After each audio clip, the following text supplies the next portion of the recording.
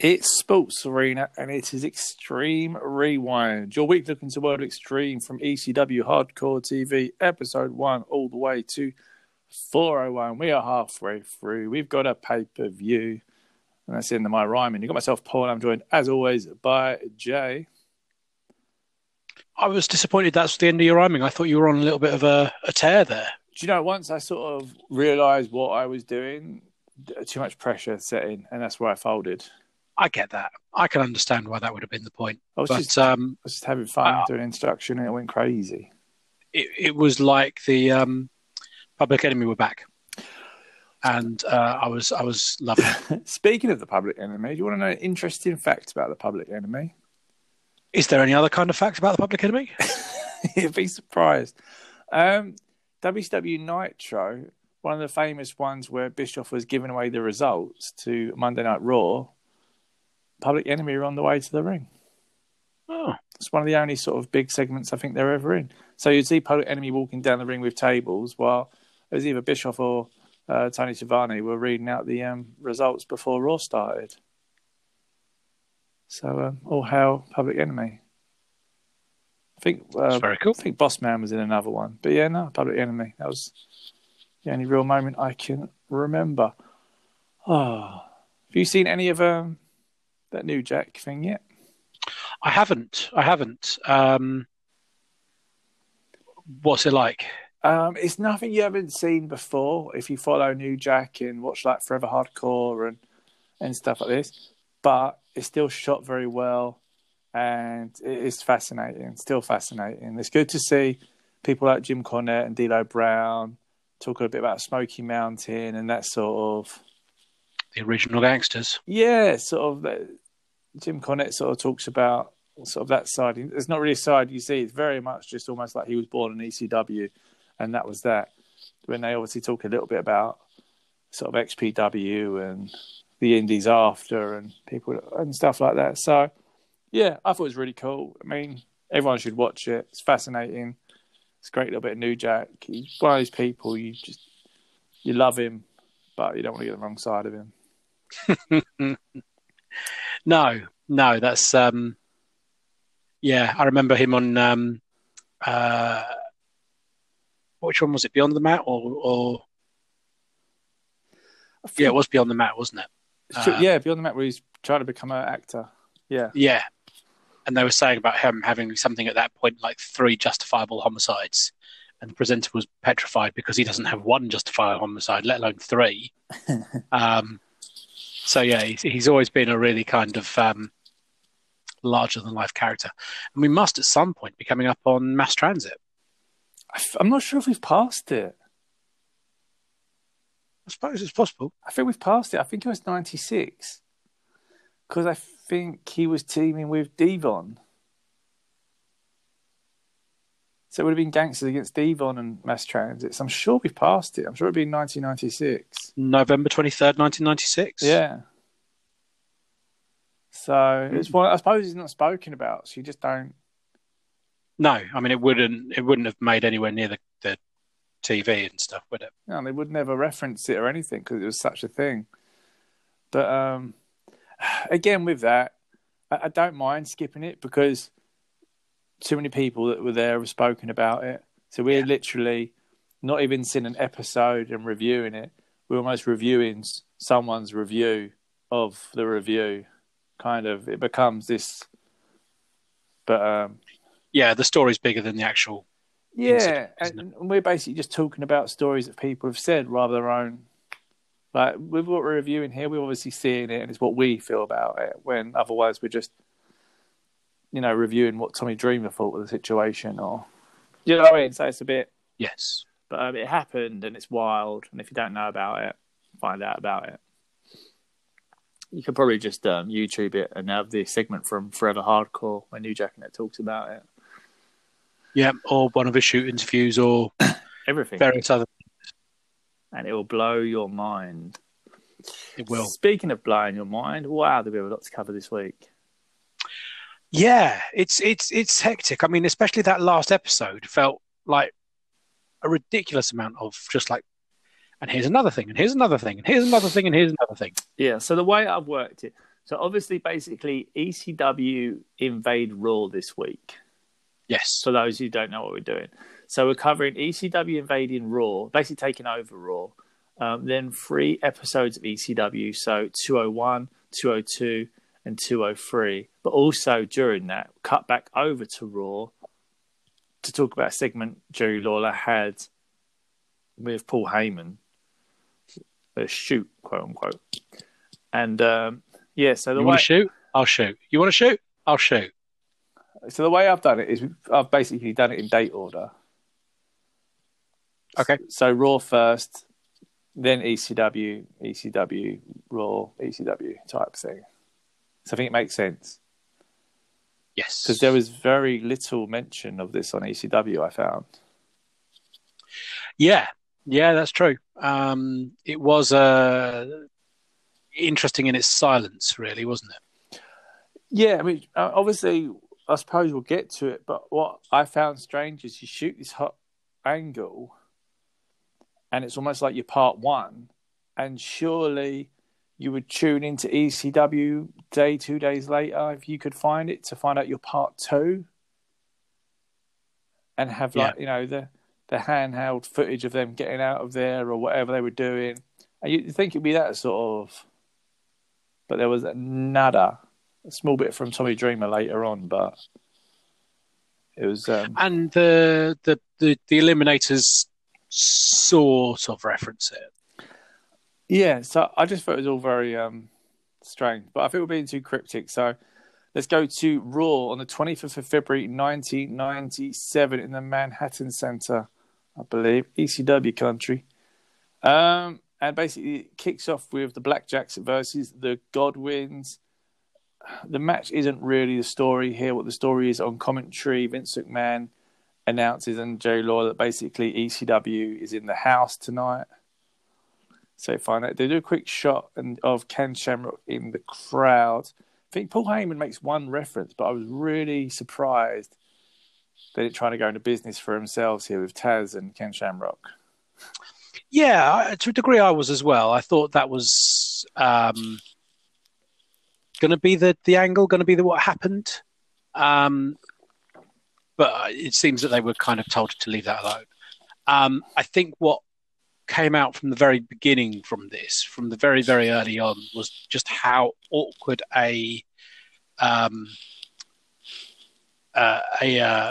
commentating team, Jerry the King Lawler and Vince McMahon is. Yeah. I obviously grew up watching this. I watched all of this as it happened, or on the Friday of when it happened, as it would have been. I don't remember this being so awkward between them, but fuck me, is it ever? Every single one of Jerry Lawler's jokes, and I'm generous when I use that term. Vince just absolutely no-sold, as if he didn't understand a word that was being said. There was I found throughout this whole show, there was an extreme nervousness of being the owner and being out there and not being able to control it. Yeah. I found it every time an ECW person had a live mic. He seemed to get really you hear him sort of going, uh-oh. And he had this real stare on him, like, what's going to happen? What's going to happen? It was very, very... And one of the gimmicks of WWE at this time was, and we don't censor anyone here, pal. So bring your signs and say what you've got to be said, and it'll be picked up on the mics, and with freedom of speech and stuff. And I think that played into that nervousness that you were sensing of kind of like, say what you like. Yeah, no, that's fine. Yeah, just whatever you want to say. That's great. So, basically the Blackjacks beat the Godwins. Fine. Then what would have been a commercial break. We came back from the commercial break. There is a sound guy in the ring. The Eliminators, full gear, get in the ring, hit total elimination. Paulie grabs the mic and says, "Your challenge has been accepted. ECW are in the house," which I thought was pretty good. Yeah, the sound guy looks, braced for this from the very moment that they kind of position him, which took away from it ever so slightly. But it's still very impactful, still very quite the introduction for ECW. If you're going to put anyone on straight away, then putting the eliminators on to hit total elimination is quite an attention grabbing move. Exactly, just screams different than that. Yep. And seem to have new titles. Yeah, new titles, almost like the Intercontinental title. Yeah, which I thought was interesting. Underpaid for them. Then went to, I guess, what would have been a commercial break again. Came back. Paulie is in the ring. Introduces Little Guido. Says his opponent hit the music. The BWO come out. There's a lot of BWO. Well, I say a lot. There's a splatter of BWO shirts in the crowd, which I thought was quite impressive. Stevie grabs the mic and says, "We got 3 words." And basically, this is one of the ones where you could see Vince sort of awkwardly going, "Ha ha, Ace, we taking over." Which sort of Vince, once he realised it was nothing offensive, sort of laughed and enjoyed it because he gets comedy. Then Blue Meanie does the same, say hello to the blue guy. Now, I liked the Heyman Lawler sort of bit. So the match is basically been Stevie Cool versus Guido. But I liked the Heyman Lawler sort of dialect here because Lawler's basically like, "Oh, what's this about? Oh, it's an original idea. You rip off everything." And he was like, "Who did we rip off?" And he goes, "What?" And he goes, "Well, who did we rip off then? Say who we ripped off. I don't think we ripped off anyone. Name who we ripped off." And obviously, NWO is WCW, so they can't mention it. And I thought it was just fucking genius. And wouldn't be far off of the lawsuit between the two, which is why there is also that other nervousness about not being able to mention. It was an absolute brilliant calling his bluff on it. Oh, because obviously he couldn't really say you're ripping off WCW and NWO because they don't exist currently in like their universe, and it's just great because he couldn't say it, and he's like, "Oh, you're pathetic." He goes, "Who is it then? Who ripped off?" I thought it was genius. Yeah, I thought that was brilliant. I thought that Jerry Lawler coming over as very much the heel in this, hugely disrespectful of the ECW wrestlers, just garbage wrestling, people who couldn't make it anywhere else. And this one was pretty much a pure wrestling match. Yeah, basically. And the match itself, Stevie won. There was a bit where Raven appeared quickly during it, which I was surprised. I didn't think Raven appeared on this show. Yeah, and is referenced, and which I thought was quite cool. Yeah, I mean, he's there, he's referenced, and obviously he's only briefly, he's not wrestling, but he's just there with the title, poses, does enough. Stevie picks up the win. Goldust is also interviewed a few times during this, which is weird. Yeah. When they sort of say, "What do you think about ECW wrestlers being here?" And he's just like, I'm the premier. So yeah, I mean, it was both awkward and more so because you have obviously the blue guy, Blue Dust thing from previous, so you don't really know how that's gone down, kind of thing. So it's a little bit awkward, and just feels that there's no kind of understanding of anything going on in the ring. It's just about trying to get the WWE matches over, which whilst I understand that, it's kind of I don't think you can comfortably do both at the same time, and there was nothing that they showed me to convince me otherwise. Yeah.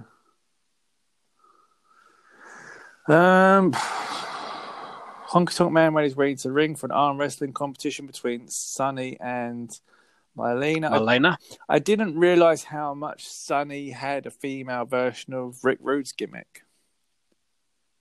Very much listened to a promo, sort of like, guys, get a real look of what a woman should look like kind of thing. And I thought it was just basically Rick Rude's gimmick, so... Yeah, done incredibly well. This was the point where Sunny was the most downloaded woman on the internet. So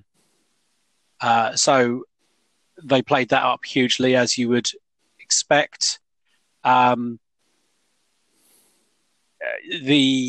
Melina promo I thought was surprisingly strong. Yeah.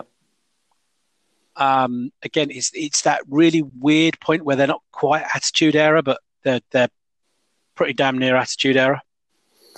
So, Melina starts with, firstly, thank you for, finishing up, coming down and finishing early on 42nd Street to come and see us. Which Vince chimes in that actually they've cleared that area up, which I thought was incredible. Think about this. This was what, February? Yeah. So this has been well on their way to the road to WrestleMania. Yeah. And you can see that through the Psycho Sid and Undertaker stuff. Yeah, but I'm saying it just feels a bit that they would give up almost half a show. Yeah, could you imagine that now? Of a 90-minute show, 2 hour, probably with commercial breaks show. To give up and allow someone to advertise their sort of pay-per-view. I'm almost surprised that ECW weren't on that year's WrestleMania, as it was so near.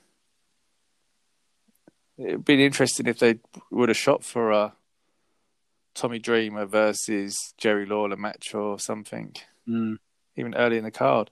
This basically led out Goldust. No, Savio Vega came out, then Goldust came out. They had a match, ended up in DQ. Nothing really to talk about there. I forgot until I saw Savio about this incarnation of the Nation of Domination. Yes, the original Nation, isn't it? It is, and it's really interesting. I'd forgotten about this because my mind automatically goes to the Rock, Kamal Mustafa, D'Lo Brown Nation. So it took me a minute to remember this one. Yeah. A lot of ECW alumni, PG-13 as well. They were ECW, weren't they? If they weren't before, they definitely were after. I know they have a run with. Yeah, they turned up at ECW at some point.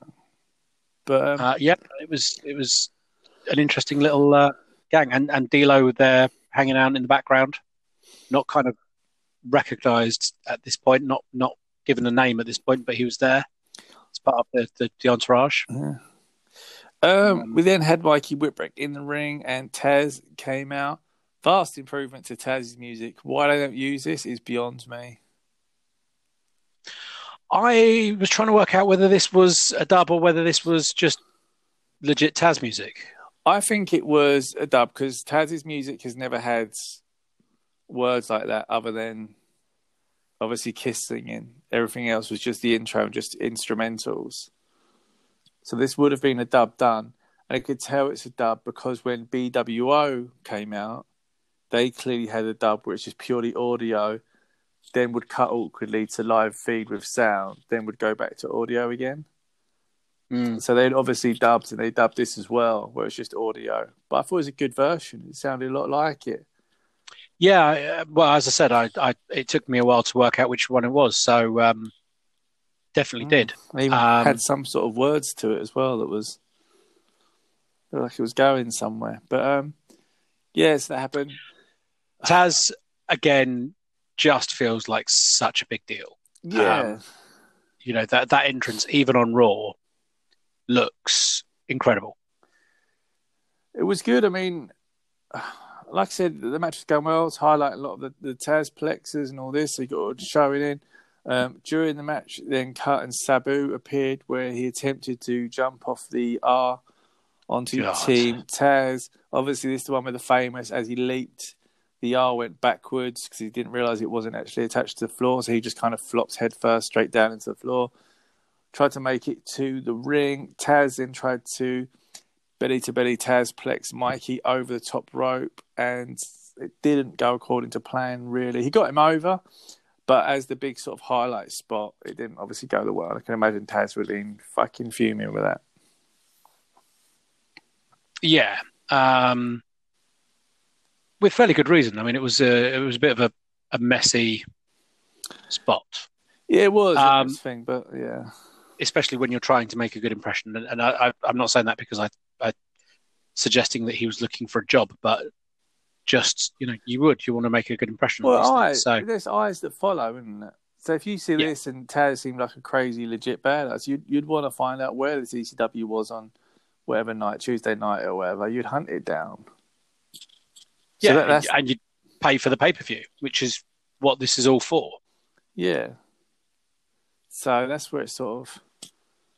But yeah, it was fine overall. Legion of Doom versus the Headbangers. Not a lot to add from this, apart from Legion of Doom always have been and always were over as fuck. Yeah, they were the surprise team. And everyone lost their mind for them. So, big thing, ECW alumni Hawk. Yep. So, yeah, they're back and won. And the Headbangers were ECW alumni, weren't they? Yeah, they were the Spiders, weren't they? Tarantulas or whatever it was. Yeah. Yeah. Very true. People didn't know, but you know. Next up, we had Tommy Dreamer versus Devon Dudley.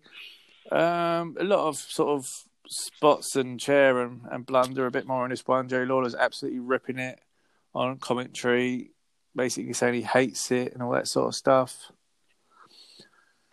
Jerry Lawler's thing throughout is kind of like, all you do is you dump people on their head and you throw them through tables and, you grab random weapons and stuff and it's trash. Which is fair, to be honest, is, that's kind of what they were, it's a simplification, but it's what they were doing. So it's just proving that point again of like, this is just trash. This is all you're doing here is dumping people on the head and throwing people around. And, what are you waiting? What are you doing that for? You can't wrestle. That's not what you do. Well, yeah, I mean, I get it. I mean, Memphis was known for like wild brawls and that, though. So it's kind of a bit of a okay, but I understand what he's doing. I mean, they're making ECW seem they want to be like the grunge and the sort of the difference. So they probably went along with it as much as they sort of could. Tommy Dreamer picked up the win, causing Bubba Ray to come out. Sandman then came out. Which then Paul Lee then sort of went for Jerry Lawler and everyone came out and yeah. So that all happened. Then Undertaker beat Farouk in the main event. ECW alumni Farouk. It's true. And then it takes us back to ECW on the 20th of February 1997, episode 201. The show starts with the Pitbulls coming out. Insulting Shane Douglas, making reference to him being like Shawn Michaels, which again, cheap. It's very interesting the people that weren't on Raw. Obviously, I'm not surprised massively that Shane Douglas and Chris Candido didn't want to go or weren't invited. Yep. Be interested to know which way round it was. Did they have a fear of giving Shane Douglas a live mic on Raw? Or just having him back there on Raw after... Being very outspoken about the Click, because Shawn Michaels would have still been there, I think.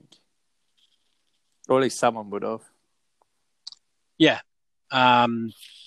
You've got Sonny there, who may or may not have been sleeping with both Brett and Shawn at this point. So... yeah, it's all a bit crazy. So, yeah, obviously gangsters were a big no-no for going. No, but he's just, like I said, it is interesting, the ones that he took. There's all sort of like Dreamer, not really involved in anything, but he sort of went along And newly formed Dudleys. They've literally just shot into megastar. Unbelievable. One of the things that ECW has been really, really good at doing has been transferring heat. And, they make the gangsters look like absolute killers. Which means then when a team comes in and lays out the gangsters, they automatically are pushed above. And that's what the gangsters did with Public Enemy. The gangsters came out of nowhere and took the Public Enemy apart. Yeah. And in doing so, got them to that level like really, really quickly. They make each other so very quickly. It's a work of art. Watching it, it is a work of art of how they move it through. Yeah, no, I mean, it really is. I mean, they have their sort of formula with a lot of these bits, and it works most of the time. I mean, sometimes you can sort of see the blueprint, but it works. So Pitbull's come out. Shane Douglas eventually comes out, says something, then his music starts playing, so he awkwardly stays up there for ages while his music has to run through for about a minute, 2 minutes. Then starts talking again. Pitbull goes to get him, triple threat attack him, throw him through tables, and they get destroyed up there. Pretty much. Yeah. And that's our opening segment. We then go to, is it table and ladders match, I guess? Yep. For the ECW tag titles, Eliminators versus Sabu and Rob Van Dam. It is, which is still very impressive, no matter how many times we've seen it. My thing is, it's kind of feel weird because it's like, again, as impressive as it is, I didn't think this was like the feud. No. And for it to end up in a table ladder match, I don't know if it's just like, accept it for what it is. But again, it's just, what happened to like the triple threat and the tag team titles? And it just doesn't feel, I don't get it. No. There's a lot of like legit tag teams. And it just seems weird that it's sort of caught up in this. And weird because you've caught your champions up in it as well. They're locked into a feud with someone who isn't really feuding with them. And whilst you do have that kind of, they respect Taz, and therefore Taz has told them how to beat blah blah blah. That doesn't quite really give you the answer as to why this is occurring. Yeah, which led me to a bit that I'm fuming with at the end of this match. So basically, as a standalone, it's still a really decent match. Everything you expect. Just go your way and watch it. Great match between two great teams. That being said, the end comes when RVD's hit with 2 total eliminations, mainly because the first one was quite sloppy and they obviously weren't happy with it. So they hit with another one, picked up the win, and then we get the famous respect angle again.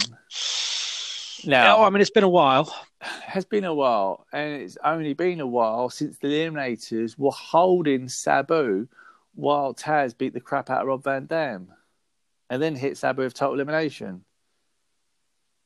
So why now, after just having a match, they suddenly respecting each other? It makes no sense, like 0 sense. Yeah. It should almost be the connection is you're beating the crap out of these guys to take out Taz's cronies who have been in your way. Were you trying to get to Taz? That's almost the story, is you can't get to Taz until you take these guys out because they're always in the way when you're trying to get to Taz. Yeah, I agree. Simple, no? Not just, the main guy who's feuding with Taz is pissed off with his partner because he won't shake their hands, but he goes out of the way to shake their hands. It's just not a respect angle. There are certain things that can be, and this just sure as fuck isn't. Again, it's something that's overdone. It's something that doesn't need to be done, especially in the way that it is. So yeah, it's just frustrating again of this kind of. Apart from the fact it's not made official at any point, it'd be like Chris Candido shaking hands with Pitbull 1 after a great match. Oh, it's coming. No, just because they had a great match, despite everything that's gone on, just because they had a great match, they have a little handshake. Yeah, I mean, that's the end of the Shane Douglas, Gary Wolf. I may have broken your neck, but damn it, I respect you. It is though. Yeah, so basically that leads into Taz versus a debut in Tracy Smothers. What better to debut than to be fed to Taz? Smothers looked all right until he was caught and then choked out. Really interesting how much they went into him debuting and being part of the ECW team. Yeah, it was a big coup for them, I guess. Yeah. So happy with that. Promo by Chris Candido, probably my favourite promo of this week's shows. It's just, I found it a really simple, straightforward promo. Basically, about Terry Funk calls himself a hardcore legend. He could be a hardcore legend. Terry Funk's boasting about being a former NWA World Champion. He won it about 2 months ago. No one cares. If it wasn't for he was called No Gimmicks Needed, he would have built himself a hardcore legend, but that's a gimmick, so he can't do it. I just thought it was great. He's just coming with a lot of character, and I think at a latter time he would have deserved a TV title run. I do. I think we're finally getting to see some really good Candido stuff. And it's funny because we talked about in the very, very early days with him being part of the Suicide Blondes and with Hot Body, who wasn't even blonde. We talked about kind of how the reverence he's held. Yeah, actually, there's nothing really we're seeing that's breathtaking. And watching this, you can now really start to see why. Yeah, just needs to be let into his own a bit. I mean, like I said, I do find it weird that, like he said, and like we referenced before, after the Shane Douglas incident, it was Chris Candido that won sort of the NWA World Title. Yes, and it's just not ever brought up that he's a former NWA World Champion. I don't know if it's because he's with Shane Douglas. It'd be weird because Shane Douglas wouldn't throw it down. Well, the funny thing is, you can do it without referencing when he was the world champion, because I think that's the bit that's the awkward. You put Tommy Rich over as it. You've put Terry Funk over as it. So there's a certain amount of reverence and name recognition to it still, because you're using it. Unless they just purely pretend like when Shane Douglas threw it down, that was the end of it. So it's because they're all pre. Yeah, exactly. Douglas, so Douglas killed the legacy of it. 100%. Unless they're working that, or maybe I'm thinking too much into it. But I don't know. It's the only thing I could logically think. But yes, I thought it was a pretty decent promo. I thought it was fun. We then got the beginning of Raven, Brian Lee versus Tommy Dreamer and Terry Funk. I really like the beginning. Basically, Raven saying he will lay there and allow Tommy Dreamer to pin him. Tommy Dreamer has never pinned him. He can pin him. He can finally achieve everything he wanted to. But by pinning him, Terry Funk won't get a world title shot. Yep. So you can have everything you ever wanted, but you cost your mentor everything he's ever wanted. Decent, and then sort of it kicks off a bit and the show just ends abruptly. Yeah. I really enjoyed that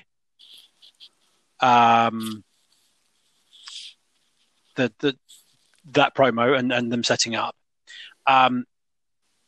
Primetime Brian Lee being back in with Raven confuses me. But it kind of really highlights that this guy isn't in the triple threat. Except he is. Yeah, except he is. In Shane's mind, but I think it kind of is planting the seed Oh, constantly. okay. He's purely just a mercenary for hire, or a bulldozer for hire, as he would say. That he really has no allegiance to anyone. I think they're trying to slowly get this story over because it is a big sort of payoff for it.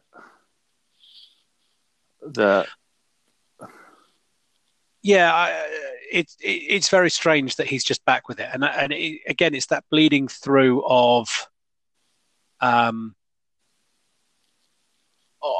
stories that gets confusing. So, he's just had a match and just had kind of a feud with Terry Funk where he's tried to end Funk's career. Yeah, it was Shane Douglas and the Triple Threat that brought back Terry Funk because, that's who Tommy Dreamer got as his dream partner. But because he's now moved on, it's different. Yeah. It's just so weird. It's so weird. But 4th of March 1997, episode 202, it kicks off with that match again. I kind of understood that it ended with that, but on the same level, I felt they would have said something. Even done the classic "we're out of time, we've got to go," or whatever it was. Yeah, it's a strange one to just end on for me. It's a strange one to just begin on. Yeah, it almost felt like a to be continued should have popped up on the screen, or just ain't really goddamn awful. And yeah, just felt. But the match did start off with this. I felt what a story told in this match. So basically, Terry Funk looked like he had Raven beat with the spinning toe hold. Yeah, Brian Lee. Raven screaming he's quitting. Yeah, Brian Lee got involved. They repeatedly beat the crap out of Terry Funk to the point when Tommy was trying to hold him down, but Terry Funk won't stay down. Raven sitting there screaming, "Come on, old man." It's great. Leaves the angle. Is Funk too old for this? Yeah. That's what it kind of left with it all. Is he too old? Can he keep up? Did he have him beat, or what happened? And is he bleeding from his ear and all this kind of stuff? It was just, I thought it was perfect. I really do. Great angle to help build it all. Then Stevie came down with Tyler and Laurie Follington. He basically got in Raven's face, took off his shirt. Raven said, "Hit me." He was queuing up the super kick. As he went in, basically bulldozed him, and he was beaten up. Tyler then brought out Tommy Dreamer again. So he just crawled to the back. Dreamer whispers in Tyler's ear. Dreamer runs in, gets a shit kicked out of him straight away. Basically, Tyler then comes out on the Sandman's shoulders, showing that these two are back together to a nice little pop from the crowd. Tyler jumps down. Sandman jumps up on the apron, cracks open a beer before cleaning house and somehow pinning Raven. Yes. Which apparently puts him into consideration for a title match. Take what you can, didn't you? Yeah, apparently. So, basically he jumped in and sort of got the pin, and he's heavily in consideration now. So, and they're reunited. Wild. I love the reuniting of them. That's an amazing story, an amazing moment. It felt quite weirdly placed in the show that, you've had this huge emotional thing and you've finally got them back together, and it's kind of, all right, and there he is, and we're off. Next. Yeah. I mean, I would have almost felt like it would have worked if, say, like, Raven cleaned house, Laurie and Tyler were stuck in the corner, Bulldozer was approaching him with Raven with a chair or something. It looked like he was going to smash them up, and that's what Sandman came running out or something, and then Yeah, I hugged mean, him. I don't know. even the way they did it, I didn't mind. It's just for me the positioning of it was strange. Surely that's the last Yeah, image you go off with. yeah, no, true. I also found I was happy that Sandman cleaned house. Yeah. I had this real, he's going to walk in there and just get beaten up feeling. Yeah, When because he got in there, yeah. we've seen that. And, is it going to be another swerve of, they're back to... Oh, no. Yeah, he's gone again. He's got his family back, but he's still shit.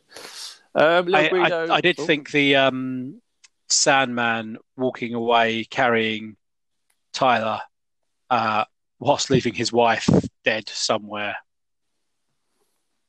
was ex-wife dead somewhere was interesting. Yeah, and also I was very impressed with whatever rehab program Laurie Fullington has been on, because she has cleaned up and completely changed her ways in a really fast amount of time. like Raven did, really. Yeah. Little Guido versus Chris Chetty. Tommy Rich is now associated with Little Guido. Chetty is making his arena debut. Yep.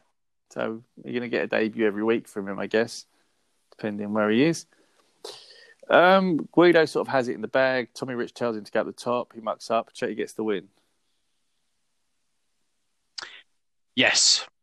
There's not much you can say about the match, really. No. Chetty, who was on Raw as part of Team Taz. Yes. But yeah, that's a different thing. Promo by Brian Lee. Just basically covering the fact that he's a bulldozer for hire.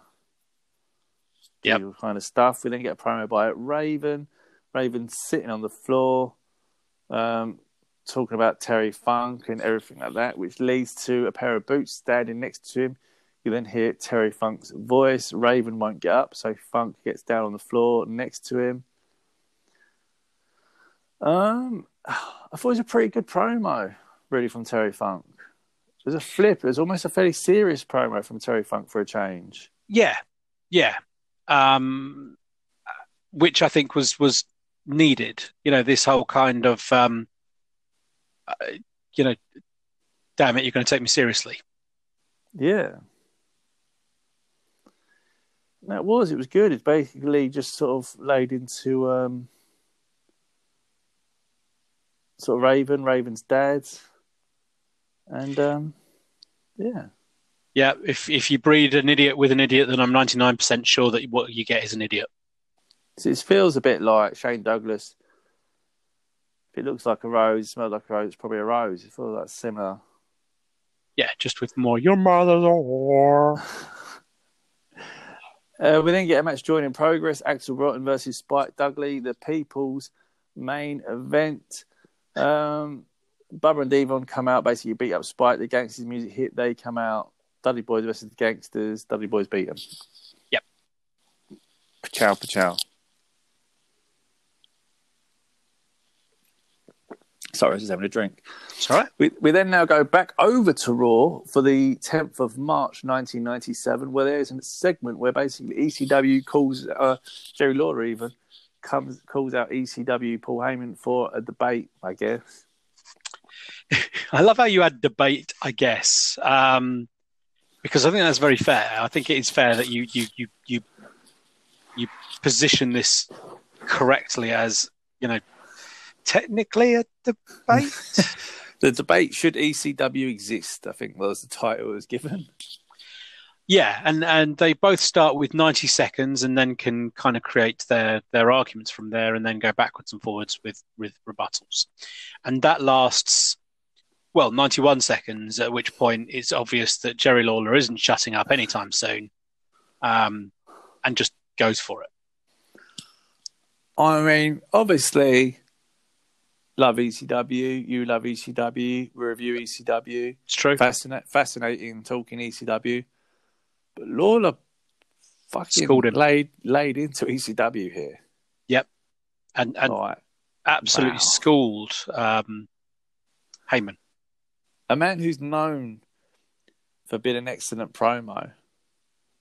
Absolutely ripped him, saying, you draw 1,100 people, but we're in the same area. We're doing arenas that have got 22,000 in. Yep. Heyman is very proud of because he's earned it. They've earned every single person of that 1,100. And Lawler points out, good, that's 1,100 of a city of 4 million. Yeah, and he goes, I'm pretty sure if you took 4 million people, I could convince the 1,100 to watch paint dry. He just absolutely went in a little bit here. And you could tell Heyman was rattled. Yeah, I don't think he was expecting... Because people came out, people were agitated, people trying to get hold of the situation. I think Tommy Dreamer in the end got hold of the situation. Because this is obviously set up to lead to what we know is going to happen. 100%. But there's a degree of some of this is orchestrated in that way. However, there is also a degree of I don't think that they fully understood what they were getting into with Jerry Lawler. Well, yeah, and it was evident in the fact that Tommy Dreamer's line was, if you want a war, we'll give you a war. Let's go to war like now. When I don't think Jerry Lawler even mentioned going to war. No. It was almost like meant to be the big key, but instead it became this verbal battle where Paul Heyman then said, if you want to shoot, if you're shooting, let's shoot. You know, your kids won't use the same name as yours because they hate you and they're embarrassed by you, all that sort of jargon. And it got all a bit to just promote the pay-per-view. And, his answer to that was, you keep saying about all this stuff that you've built, but it's all been paid for by your mum and dad. Yeah, and you still live in the house or something, isn't it? Yeah. Yeah, so it was a bit... Yeah, it was rough. It was a rough night for ECW, I felt. I think that's fair. But which is why it's probably not really highlighted very much in their history. Like, I always knew about the night that they took over the show. This segment isn't spoken about so much. No. I think, anyway. I'm not sure if it's the same episode or a different episode, but I thought there was one where Taz came out and tried to get to Jerry Lawler. Or was that the one we saw? I think that's this one because I think Taz comes out with a Taz sign. Yeah. I think Jerry Lawler calls him a midget or something. Yeah. And he comes out and he starts trying to fight with him. Says you who's 5'11" or something. Yeah, it was something, but there's definitely a situation between those two. But yeah, going on to the 11th of March, 1997, episode 203, back to ECW. The show starts with the BWO, with Stevie sort of coming out leading the charge, and Stevie finally became serious. I'd say this was his moment. So let's start with the fan running. Yep. So a blonde runs in, managed to wrestle her way past security, kind of gets allowed in by Stevie. Yep. Stevie rips off her BWO shirt. They embrace for a passionate snog. And then she gets escorted out by security and he continues on with his promo. Yeah. Do you think that was a real run-in or a plant? I obviously think it might have been a plant. I kind of assume it is. I mean, it's hard to tell with ECW. Yeah, the security escorting her seemed thorough for what they usually do with these things. Yeah. Which is, I think, why I had the doubt. Yeah, or maybe it was. Maybe ECW just sort of handled it differently, though. Well, they probably don't mind, the fan going independent and all that. I mean, I don't know. I'm sure they would have their concerns about run-ins of any kind. Yeah. Yeah, and I mean, I know we're at a different age and sexual harassment and all the rest of it, but you've ripped off her shirt on national TV and kissed her. Yeah, true. Yeah, but yeah. Overall, I thought it was a good step up for Stevie. Yep. Which was crazy because obviously you could see the person he was becoming and where he was getting placed. But like Raven, it's not far off him obviously getting injured, but then going to WCW. Yeah. And then going to WWE, where he very much just goes back to being dancey, goofy Stevie. For quite a while, yes. Yeah, until Right to Censor or whatever. But, yeah, he was like, well on his way to something here. And, which is a shame. Taz versus Spike Dudley, just easy victory for Taz. They're putting him against some of the smaller guys at the moment, so he could throw him around and look even better than what he does. But He's amazing regardless, but they're just clever. So it's good to give him a few highlight bits against someone like Spike after someone like Tracy. Then Tommy Rich versus Chris Chetty highlights. Tommy Rich picking up the wins because of a little bit of cheating and take notes. So, yeah. Yeah, absolutely nothing really to it. Just, yeah. It's just continuation of that. Highlights of Rob Van Dam, Sabu versus the Eliminators again. I found this all extremely weird because there was no commentary whatsoever, and I don't know why. Yeah, just a very strange setup. And as you said, they just had the highlights of the same match again. Yeah, with no commentary. Yeah. So just in case you wanted to hear it without commentary. So, yeah, very weird. And then Tommy Dreamer and Sandman came to the ring to face the Dudley Boys, still with no commentary, and says, "This ain't Raw. This is EC fucking W." I think that's what he said anyway. Which we all were pleased to hear. Yeah, and I thought, to that point, I was confused. I thought they're doing the match that was built up on Raw. But no, it then just cut. We went to highlights of Lance Storm versus Axel Rotten. Yeah. Yeah, the entrance was for nothing. Massively. So the entrance for nothing is built to a match that would have been a great main event on this, but it didn't happen. Lance Storm versus Axel Rotten. Lance Storm picks up the win, and the Dudleys then attack Lance Storm after the match. And Lance Storm jumps off and kicks the Dudleys into the Eliminators. That was it. Which has then kicked off the feud between the Dudleys and the Eliminators. That was it. So, yeah, Joe Gartner grabs the mic, says the Dudley Boys are the best tag team on the planet, which brings up the Eliminators. They kind of stare at each other and have like small talk that you can't really hear. Lance Storm stands on the top turnbuckle for about 20 minutes. The Dudley Boys turn round. He hits a double drop kick on both, knocking them into the Eliminators, causing a brawl between all of them.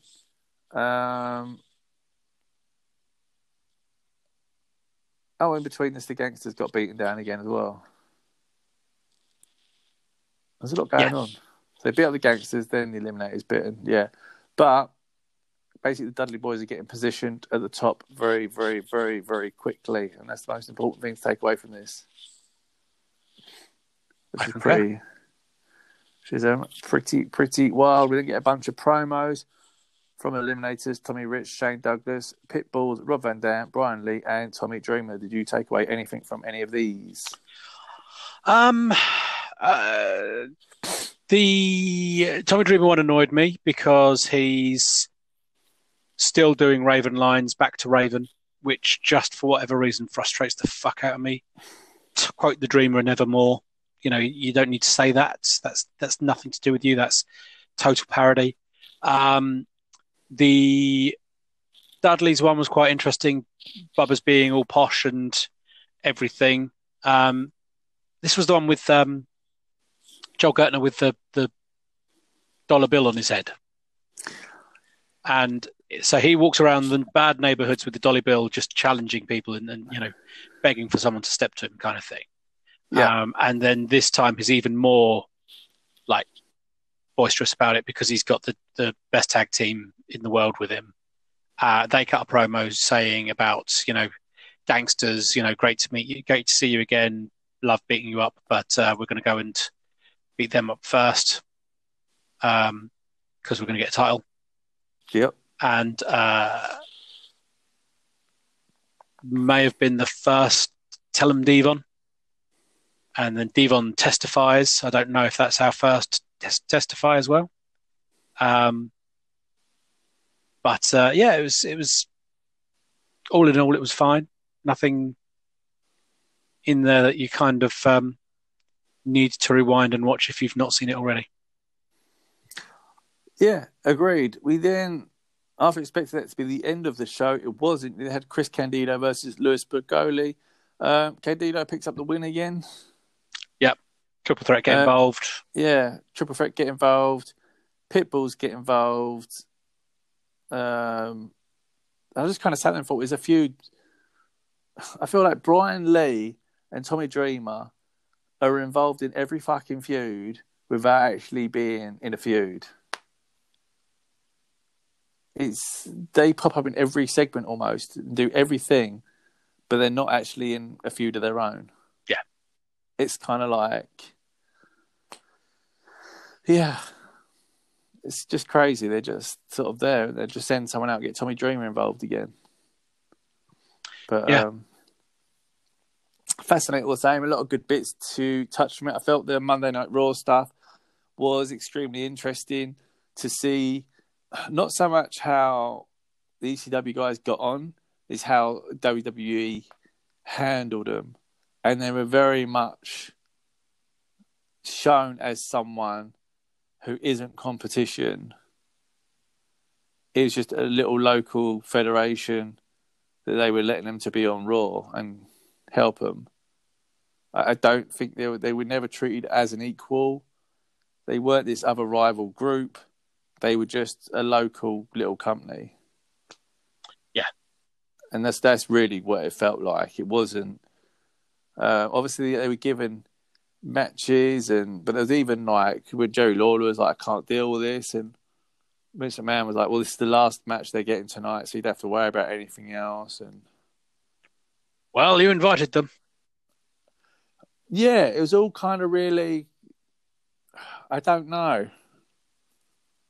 I don't know how it sort of all went. They weren't treated awful, but I do feel they were very much thrown in their place, if anyone had any doubt.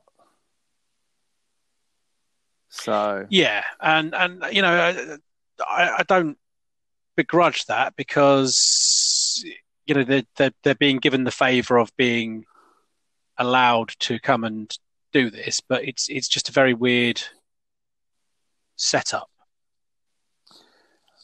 It's weird in the sense that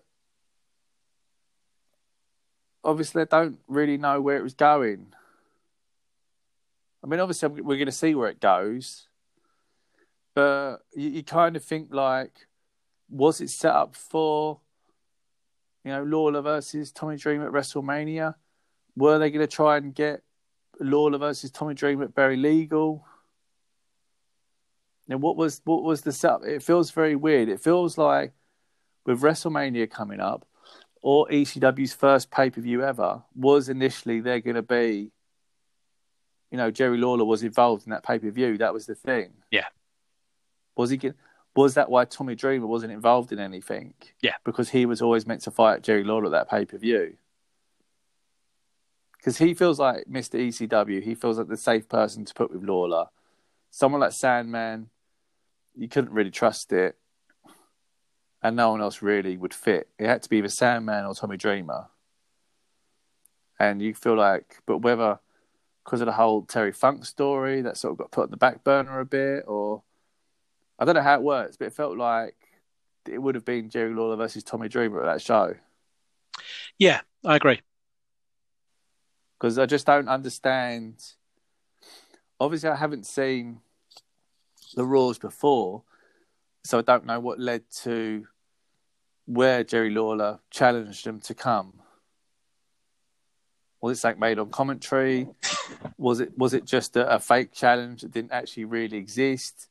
How it actually got to the point where the challenge was made and the challenge was accepted, I don't understand how any of that really came about. But interesting angle, and I'm sure. Obviously, I know it's not over. Let's see where it goes. No, and it was really interesting to watch them, especially at this time. But you're right. It's just all very strange how it kind of manifested and came through.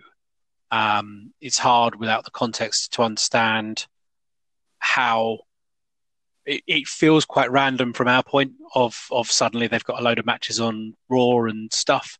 And it's hard to kind of get an understanding of how. And not mentioned on ECW. No, that's again another good point. Like, not mentioned at all.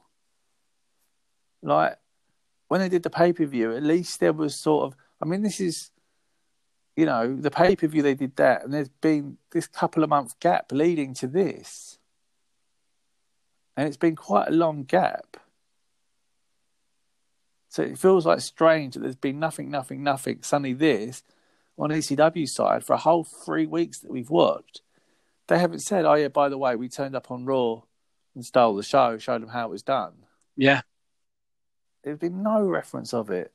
And there would have been a splatter of people who were watching Raw that would have... I guarantee you, MLW... I love MLW. I watch it when I can. But if MLW invaded Raw, I'd want to watch MLW the following week to find out. Look, for example, NXT. I know it's slightly different, but NXT invading SmackDown because SmackDown got caught in travel. So they did the invasion angle. The NXT ratings for the next week went up massively. They beat AEW that week. I think it was the only week they beat them. Because everyone wanted to see what the second part of the invasion was. Yeah. And you would have had a splatter of people who would have said, where can I find this ECW? Boom. And would have watched it and basically saw nothing. And, I mean, let's look. Sorry, going back to the show they had that week. Pitbull versus Shane Douglas kick off the show. None of them were on Raw. Eliminators versus Sabu, Rob and Dam. Fantastic match. Saw the Eliminators briefly, but they weren't really on Raw. Taz versus Tracy Smothers. We know Taz. Chris Candido doing a promo. All right. Not really any point. Brian Lee and Thingy in a match that was teased. You don't actually get to see anything. So, not really any of the Dudley Boys. Not really much of Tommy Dream. And not really much of the Sandman. All these people you saw on Raw that you would then watch the next night or that week. Yeah. None of them really on there. It is a very weird setup. It does feel really strangely taken. So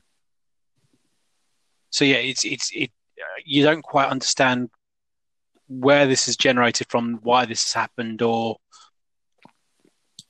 anything else from it. Really, it just kind of finishes. I understand it's pre-taped, so it's not like they're going to live in the ring and they can react to it.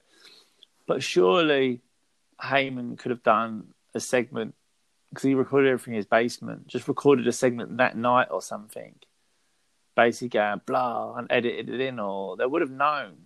The Raw thing wasn't off the cuff. It wasn't a real invasion. The Joey Bravo stuff is post-production, so surely you could have got him to say something. Yeah, had Paul Heyman rip up a Raw sign or done anything. So I mean, you had the Eliminators reference. Vince McMahon thinks this is a bingo hall. We think this is our home, and we're the best tag team in blah blah blah. So you had that, but again, it was kind of like, well, all right, but And Yeah, what's that in context to? Do you know what I mean? It needed to be.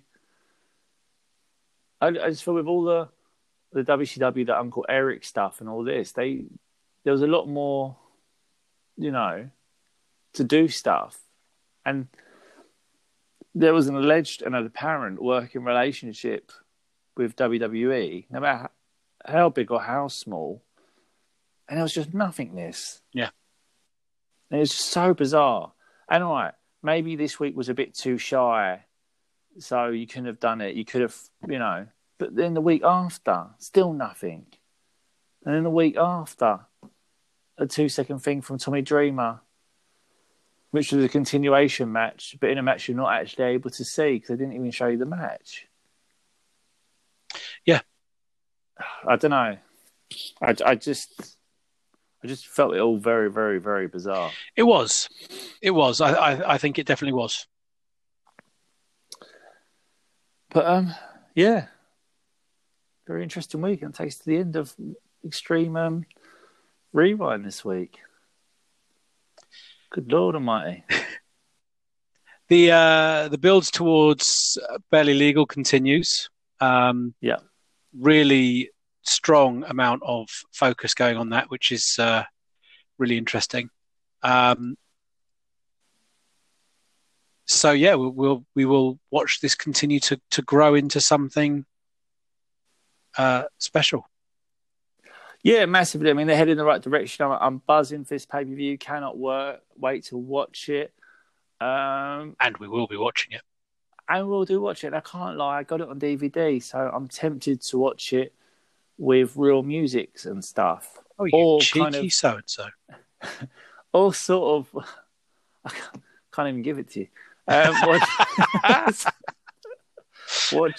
tempted to sort of dip and watch both to see, because crazy enough, I've got a bit more time on my hands at the moment. So I was going to try and watch bits of both to see differences, to see music, to see how things make things different. I think it's important because it's something we spoke about a lot. And yeah, it's a good chance to see how it'll. For me, I think across. that especially in some of the bigger matches, I think that could be quite an interesting thing for you to watch and see kind of if the music kind of adds to it or doesn't make much of a difference.